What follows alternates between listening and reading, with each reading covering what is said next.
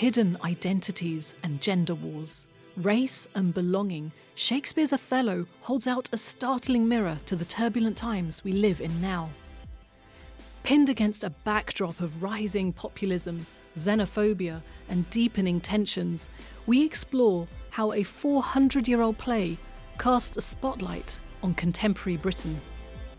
Hello, I'm Remona Aly, and welcome to the Othello Project, a podcast series which accompanies English Touring Theatre's groundbreaking production of Shakespeare's Othello. In this, the third in our series, our special reporter, Aina J. Khan, explores the theme of masculinity and patriarchy as exemplified by Othello's Venice. Is there a similar toxic masculinity at play in Britain today? Is there a need for young female activists to help set things right? And we hear the reflections of British Somali poet and teacher Mohammed Mohammed as he deconstructs and reconstructs the theme of male power and privilege. Welcome to episode 3, Patriarchy and its Discontents. But first of all, let's hear from our reporter, Aina J. Khan. So I'm sat in the theatre. The Othello production has just concluded, and I'm sat with Iram and Mamuna, who have come all the way from Bradford to watch the play today. Tell me more about yourselves. What actually brought you here today? My name is Mamuna, and I was just kindly given the offer to come and watch the play. I studied the play as an A-level student, and to be able to be given the opportunity to actually watch it and see how everything unfolds is really amazing, because so many themes that occur in the play, seeing them actually happen made me relate to what's happening in current society. My name's Iram, and I also had been given the opportunity to come watch the play, and I also study English literature as an A-level. So outside of school, outside of A-levels, what do you girls go up to?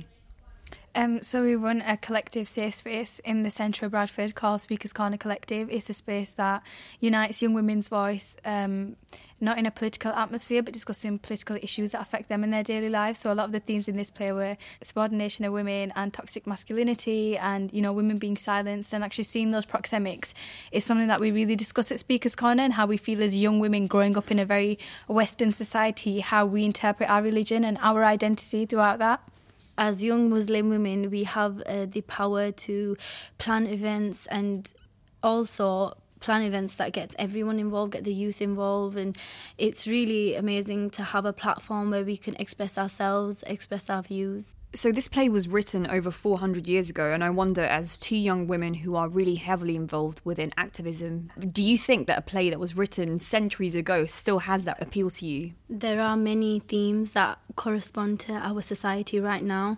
For example, the theme of patriarchy, the fact that Othello has this sense of superiority above Desdemona, and the fact that her love cannot be expressed clearly. And that kind of theme is now relevant in society, because we see that across media, social media, the fact that the men or the boys have to kind of approach the girls in relationships first instead of it being the other way around.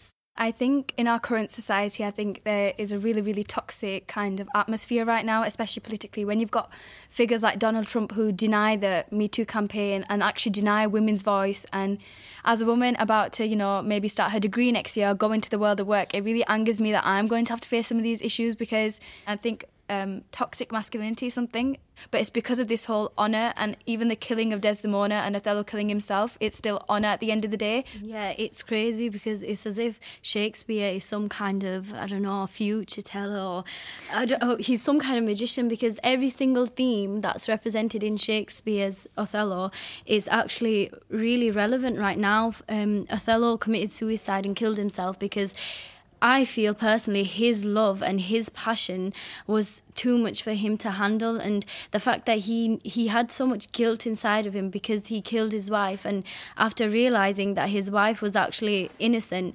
he couldn't take it anymore. And his suicide is actually relevant to today's society, because we do see men committing suicide a lot more, because they're told that their feelings shouldn't be heard and that they can't present. If a man cries, it's seen as, wow, why is he crying for? He's so pathetic, he's so sad, like, why is he crying? But a woman expressing her feelings is normal.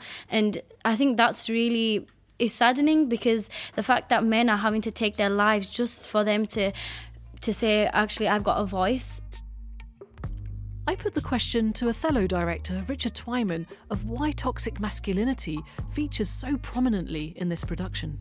When I was looking at the play, I made this really difficult decision, because I really wanted that the Venice that Othello is living in, and the Venice that Othello suffers the profound racism and prejudice that he does, that he then internalises and leads to what he does, is an entirely masculine world. That those are the forces of the patriarchy, and it felt really significant to me that was the case. And actually, what's really interesting is in the second half of the play, there's very little of the same racism that Othello has verbally suffered in the first half.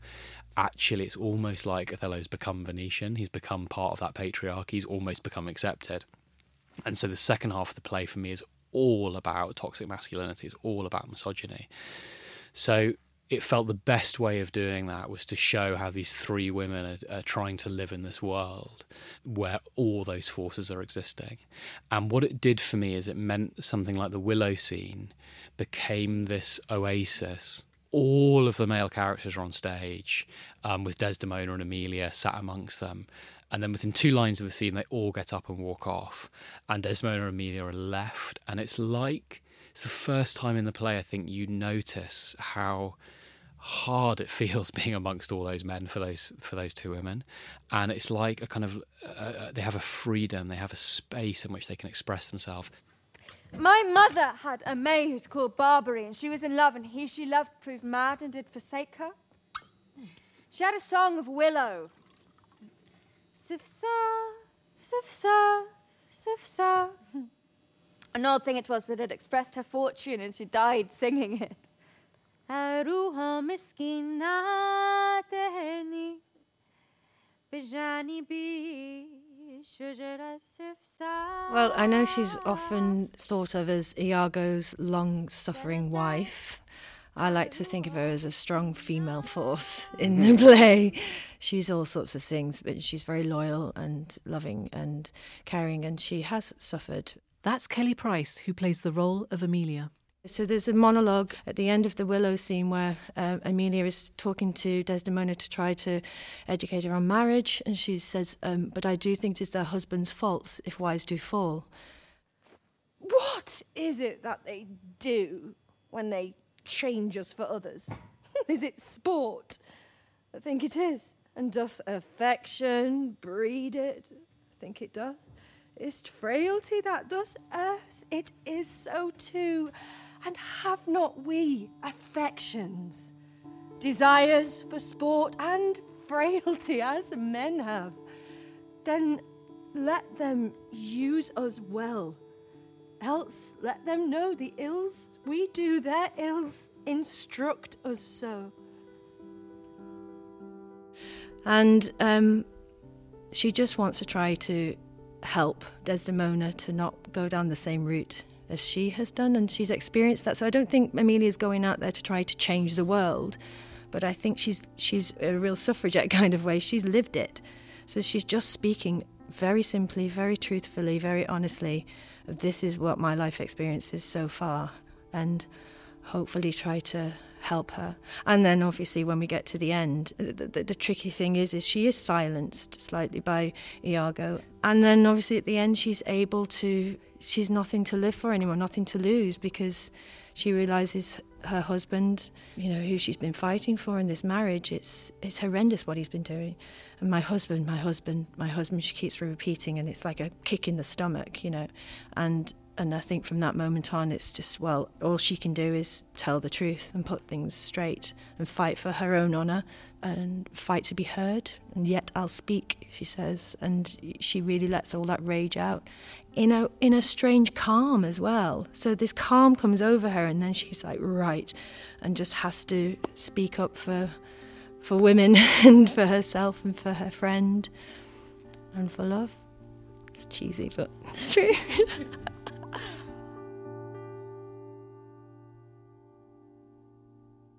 So do you think in some ways what happens to Desdemona is an honour killing? Yeah, and I think Shakespeare conveys that in a perfect manner when he shows that, you know, Desdemona is killed because of Othello's fears of being cuckolded. And I think even in a modern society, a woman must be, you know, really aware of every single action that she does in and out of marriage, and especially in culture. A male can get away with cheating. You know, that isn't something that can even be argued. In a very cultured society, a man can get away with it. But if a woman even dares to look at another man or mention another man, she is utterly shamed and shunned for it. And I think even though it's in human nature, a young, really, really religious woman, even if she fancies someone, even though it's in her human nature, she will still be shunned for it, and it will be seen as something inhumane. And to dehumanize a young person from doing something that's in their human nature in a play and to see it in real life, is really something that needs to change. There was one scene in particular that I found particularly hilarious and also disturbing at the same time. It depicted 3 young soldiers after their victory celebrating with booze, prosthetic breasts and a whole lot of sexual innuendo. Come on, big boy. Let's go. Hooray. Once more family. James Ellis, who plays the Duke of Venice, had something really interesting to say about this scene. Some people in the audience in the post-show discussions have mentioned that they feel uncomfortable with that, and yet not seemingly uncomfortable with the fact that at the very end of the play, all the men are still standing on the stage in various states of distress, apart from one, obviously, and there are 2 dead women on the stage. So it's just an interesting observation on what some people find morally objectionable.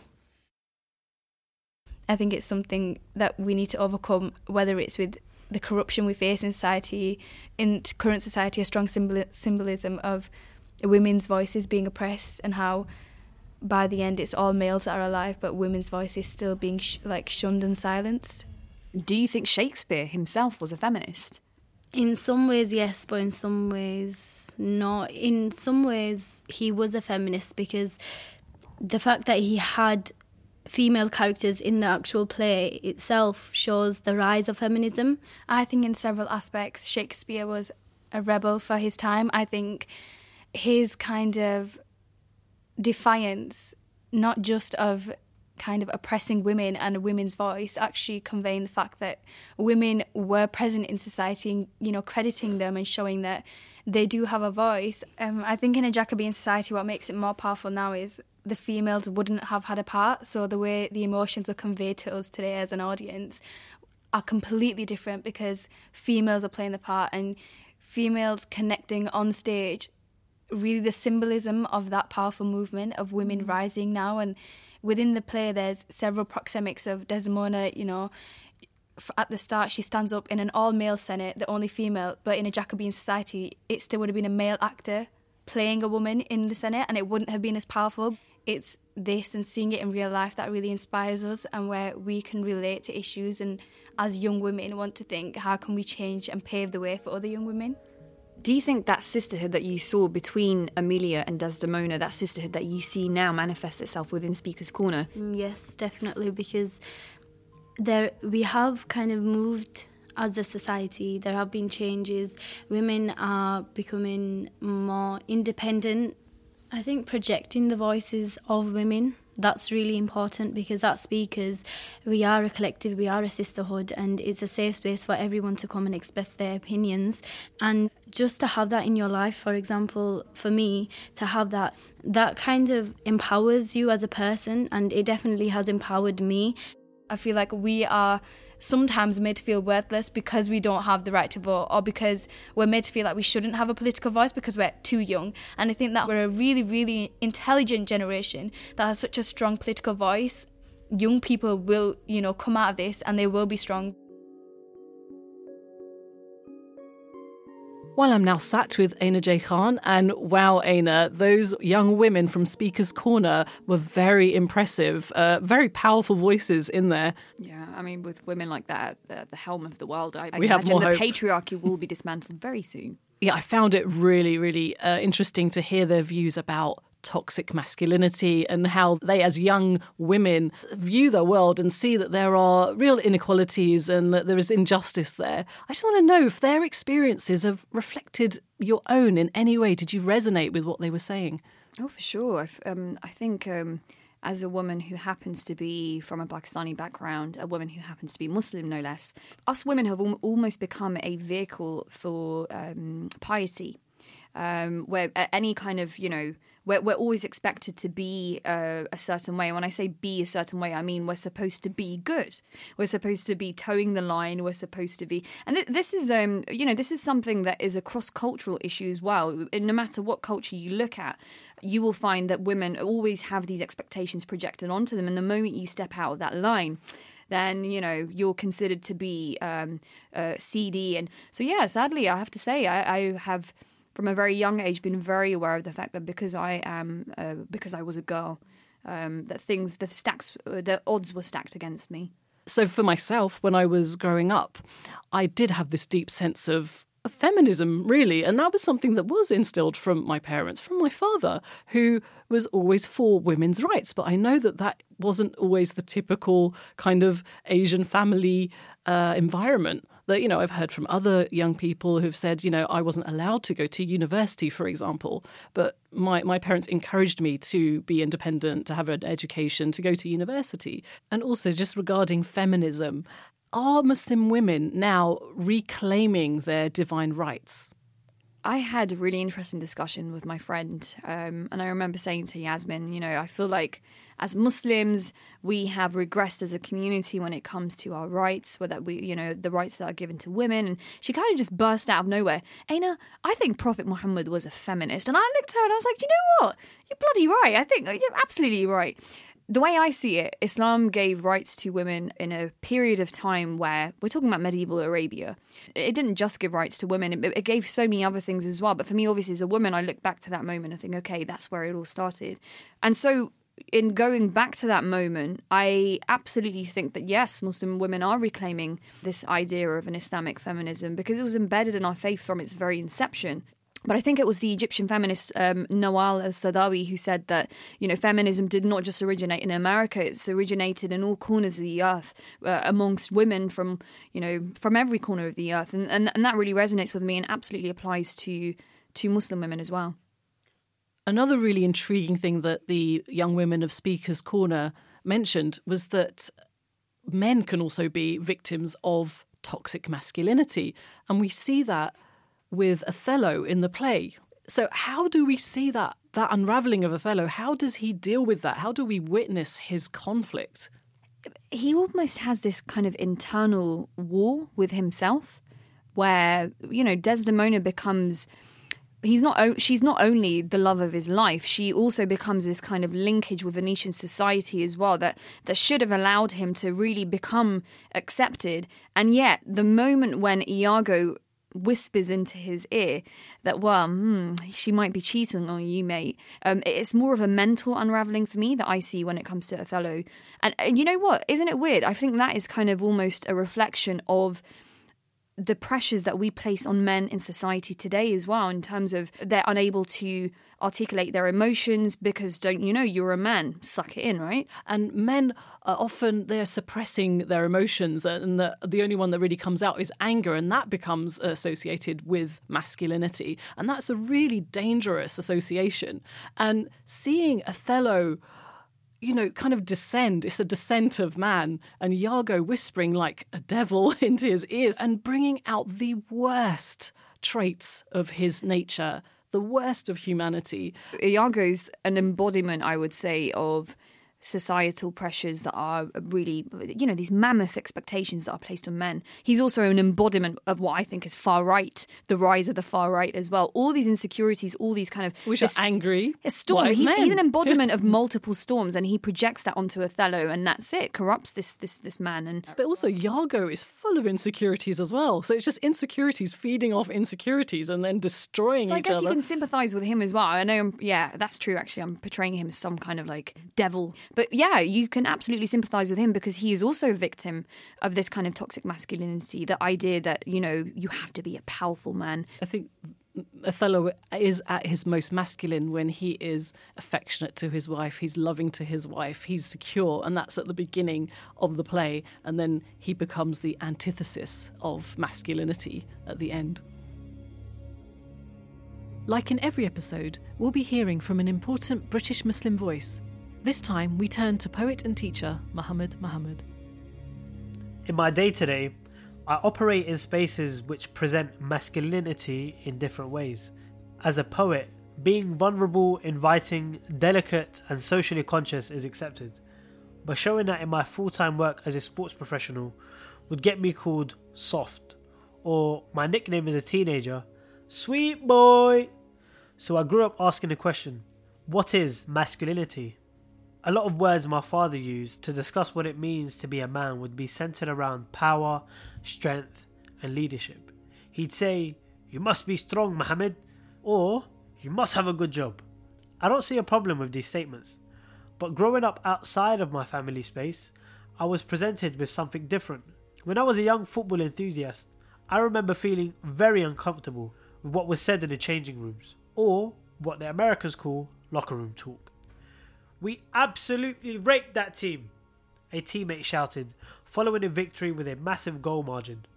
So beating the opposition with skills, tricks and goals were termed as being raped. Is this everyday masculinity? No. It's what I now understand to be a manifestation of toxic masculinity. It creates an environment which endangers society, especially women. In the UK, 1 in 4 women experience domestic violence in their lifetime, and in England and Wales today, 2 women a week are murdered by their current or former partners.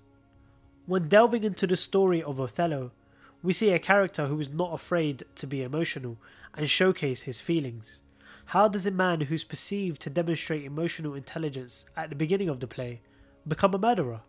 We see a similarity in contemporary Britain. When a woman is murdered by their partner, neighbours claim they never saw the male as that kind of person. What made Iago such a trustworthy individual for Othello to believe him without a doubt? In a patriarchal society, it's sadly easy to cast suspicion on a woman's word, especially against the word of a man. Misogyny is a learned behaviour shaped by our cultural understanding of the position of women in society. So why do men see the term toxic masculinity as an attack on just being a man? The immediate answer? It isn't. The common saying, "These are our sisters, mothers, aunties," is not a statement we need. It upholds patriarchal norms and centres women as only of significance when in relation to another man. When we allow the language of violence against women to be normalised as an expression of victory, as it was in that football changing room when I was growing up, this is when we promote toxic masculinity. For me, Shakespeare was way ahead of his time. The fact that 400 years on, his play can still resonate when discussing real-life consequences of toxic masculinity, well, it's not reassuring.